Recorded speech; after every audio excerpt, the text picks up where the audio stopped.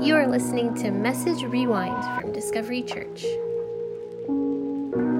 Hey, good morning, Discovery Church. Welcome to Church at Home. Hey, special shout out to all the dads out there.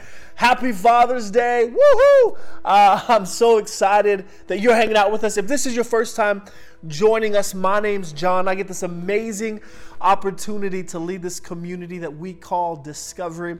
And I'm excited about the message today because I feel like God has given me the ultimate Father's Day message. Well, I don't know if it's the ultimate, but I know if we allow God to open our hearts, then, man, I think that He could speak through this message. But like I said, happy Father's Day. Glad that you're hanging out with us this morning. I want to jump straight into the message this morning. The way I want to do that is to start off with this idea that there are many titles that God holds throughout Scripture. Have you ever realized that? Like, as you read Scripture from beginning to end, God is given so many titles of who He is, right? We find out through Scripture that God, one of the titles is He's our provider. He is our protector. He's our guide. He's our leader. And He's our healer. And so He has all these amazing titles. He's our Lord. He's our King. And all these titles, and fast forward to Jesus' arrival here on earth, and there's this portion in the Gospels where Jesus is about to teach His disciples how to pray. And it's very interesting the title in which He gives God at the beginning of His prayer. Now, for those of you that are unfamiliar with the Lord's Prayer, Jesus starts the prayer off like this. He says, "Our Father, our Father." Now, it's very easy to just skim past this or to be like, John, what's the big deal? But what I want you to understand, and what I really want you to see, is that Jesus introducing the disciples how to pray, He could have used any of the titles for God. He could have said, "Our King who art in heaven," or "Our provider who art in heaven," or "Our protector who art in heaven, hallowed be the name." He could have used any of God's titles, and yet He introduces us to the most intimate title possible. Because He says, "Our Father." That then begins to ask the question, why would He choose that title? Out of all the titles that Jesus could have used to describe God, why would He use our Father? And here's why I think that Jesus chose that title out of all the other titles that He could have possibly chose, is because this, in the very purest form of the title of Father, the very God divine, God given title of Father, I believe everything falls under the covering of our Father. Here's what I mean. I think a father should be a protector. A father should be a provider. A father should be a leader. And all these things, like, rather than just using an individual title, Jesus says our Father, as if to encompass everything that God has instituted to fall under the covering of a father. And here's where the tension lies, right? Here's where we get a little kickback when I say this. Here's the tension. It is because for a lot of you listening, for a lot of us listening or watching, our ideology of Father has been distorted. Our idea or our ideology, our perspective, our perception of what a father is has become a bit distorted. And so when I say this word father, for a lot of us, we're like, yo, John, you don't understand. My father wasn't there. John, hey, the whole father thing, you just got to chill because my father, like, he hurt me. And so for a lot of us, we have this distorted view of this role of father. And here's why it's a big issue. Here's why it's such a big deal that we address the distortion and the misperception of father. Is because your perception of your earthly father, whether you know it or not, whether you mean to or not, your perception of your earthly father will be reflected to God the Father. I'll say that again. Your perception of your earthly father becomes reflected or modeled or seen towards God the Father. And this is a big deal because for a lot of you this morning, when you think of a father, you think of someone that wasn't even there. And so if we're taking our earthly father and mirroring it towards God the Father, some of us, we have a hard time just understanding and realizing that God is there for us because we never had an earthly father that was there. For some of us this morning, your earthly father only affirmed you or showed you affection when you did something right. And like you've modeled this perception to God the Father, and you have your faith has become driven by doing works and by trying to achieve God's favor by doing things for Him. For some of you, your earthly father never provided for you, maybe emotionally, financially. And because of that, you've mirrored this ideology, this perception to God the Father. And you actually have a hard time when I say, hey, God will provide for you. Have faith. Because of the earthly father modeled to God the Father, you're like, nah, John, that's not how it works. Or you have like this real hard time believing and trusting and having faith in God the Father because your earthly father had modeled something completely different.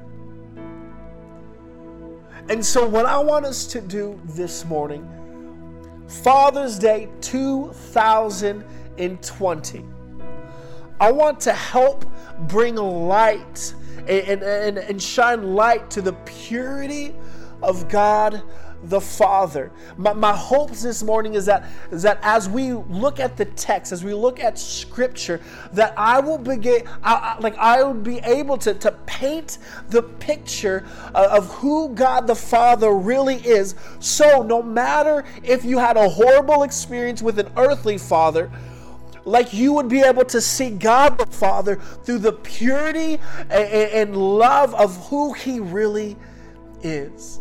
And in order for me to accomplish this, we're going to be looking at the text of the prodigal son. The prodigal son. Now, this was a parable that Jesus had given to His disciples. And before we read the text, what I want you to understand is in this text, the son, the prodigal son, that's me and that's you. And the Father is a representation of God the Father. And so we're going to read the story. And what we're going to do after that is out of the story, I want to pull four thoughts, 4 ideas of who God the Father is, in hopes that we, no matter the earthly father again, no matter the type of earthly father we had, that these 4 things would help us to see the purity and the beauty of God the Father. And so we're going to read this morning in Luke chapter 15. It's going to be a lot of reading, okay? So it's going to be verse 11, and we're going to go through verse 24. So if you got your Bible or your iPhone, go ahead and pull that up. Luke chapter 15. We're going to start at verse 11. Here we go. Then he said, he being Jesus, a certain man had 2 sons, and the younger of them said to his father, Father, give me the portion of goods that falls to me, that's owned to me. divided his livelihood.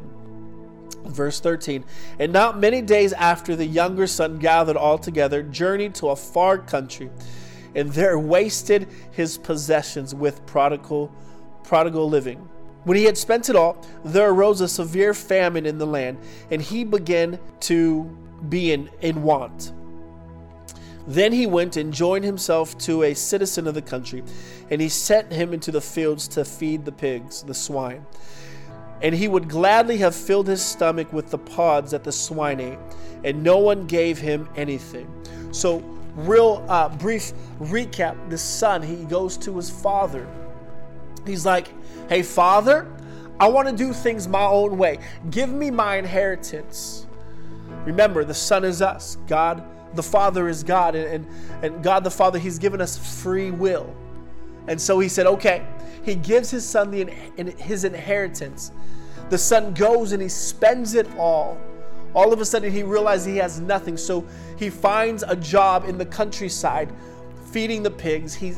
As he's feeding the pigs, he's so hungry. He hasn't eaten anything. He begins to look at the pig slop and he's like, man, like, I'm hungry. I should eat this.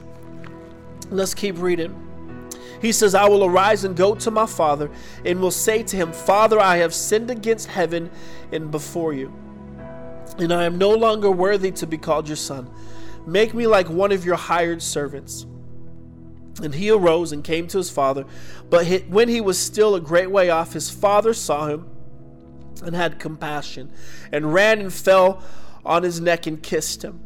And the son said to him, Father, I have sinned against heaven and in your sight, and I am no longer worthy to be called your son. But the father said to his servant, bring out the best robe and put it on him, and put a ring on his hand and sandals on his feet. Verse 23, and bring the fatted calf here and kill it, and let's eat and be merry. For this son of mine was dead and now is alive. He was lost and is found. And they began to be merry. This morning, what I want to do is give you 4 ideas, 4 things, 4 thoughts about God the Father to help us to see clearly who God the Father is. So here's the very first one. God pursues you. God the Father pursues you. In verse 20, it says, when he was a great way off, the Father ran towards him. Now, I want you to see this picture. Like, here is the son. He's like, oh man, like I've done it all wrong. And he's about to head back to his father. And the father, he's standing on his porch. And he's like, is that? And he gets so excited that he sees his son that he doesn't wait for his son to come to him. Check this out. The father pursues the son. Friends, this is such exciting news, because what I want you to think about is how filthy the son was in this moment in time.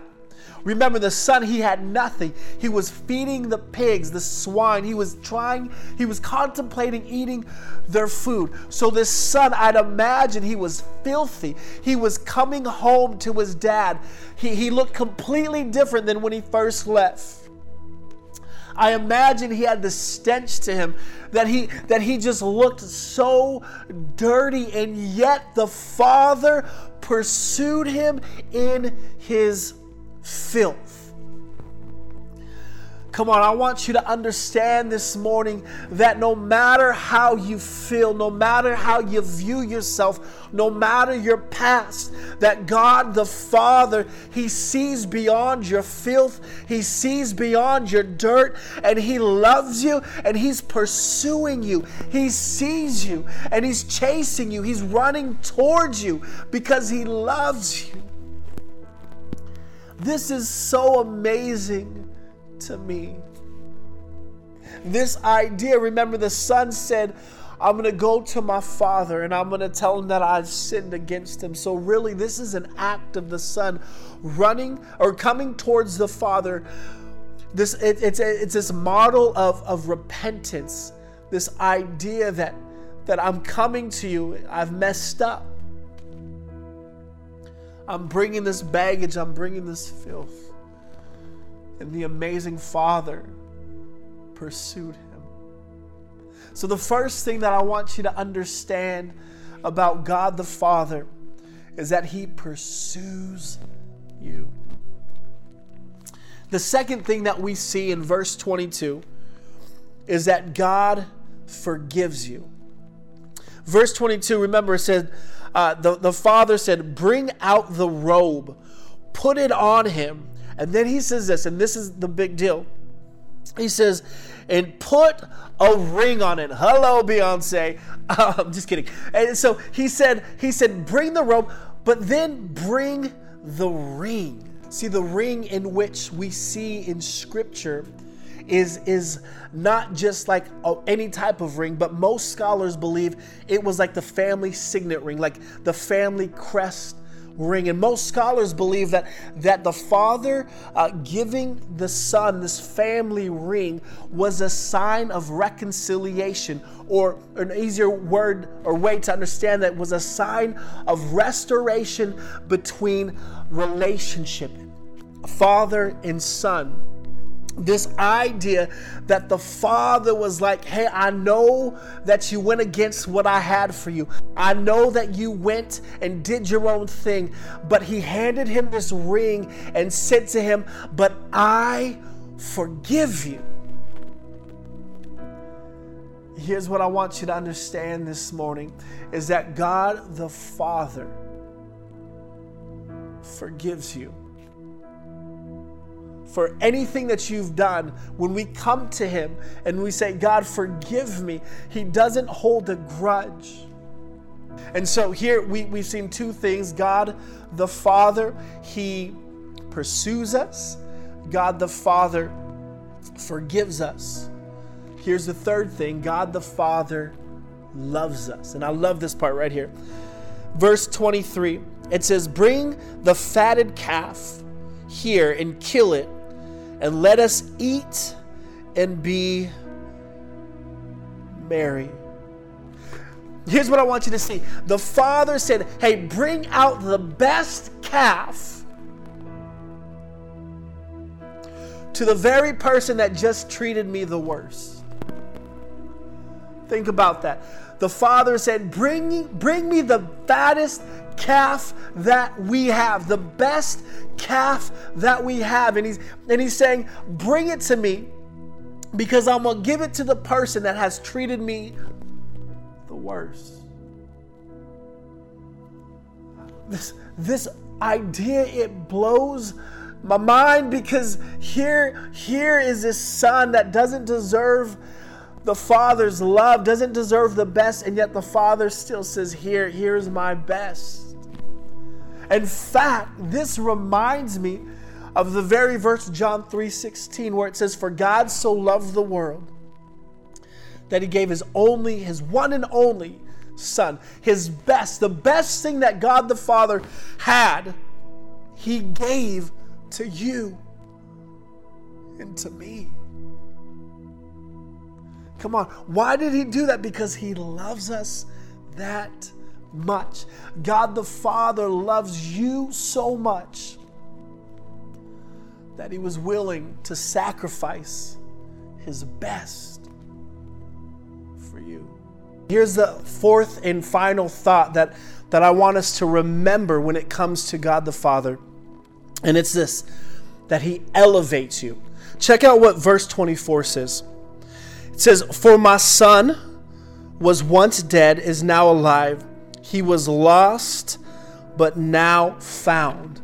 What I want you to notice is the contrast that of the Father. He's like, my son was dead, but he's now alive. He was lost, but he's now found. See, the good news of God the Father is that he elevates you from death to life, from lost to found. God is always in the business of elevating who you are when you place and put your trust in him. He's lifting you up. Scripture says he's moving you from glory to glory. And it's this idea that he loves you so much that he doesn't want to leave you where you're at. But in fact, he wants to make you better. He wants to change. He wants to begin to work on those issues and those strongholds, because he loves you so much. He's elevating you. His love elevates us. Friends, God the Father, he pursues you. He forgives you. He loves you. And he elevates you. See, what I want you to understand this morning as we wrap up is the importance of us seeing God the Father. So no matter how you view your earthly father, I want you to now to begin to see God the Father in the purity of how he's established it. That he pursues you, he forgives you, he loves you, and he elevates you. And here's in the final thought before I end, is that this is not only an opportunity for us to see how God the Father is, but it's also an opportunity, whether you're a dad, a mom, a son, a daughter, a friend, a coworker, this also gives an opportunity for us to model this type of person, this type of attributes that God the Father shows us, that we show to others. This morning, Father's Day 2020, my heart for you is that you would begin to see God through the beauty of who he is, and that you would also begin to model your life after those things. Thank you for listening to Message Rewind. Come back every Monday night at 5 p.m. to hear the latest message from Discovery Church.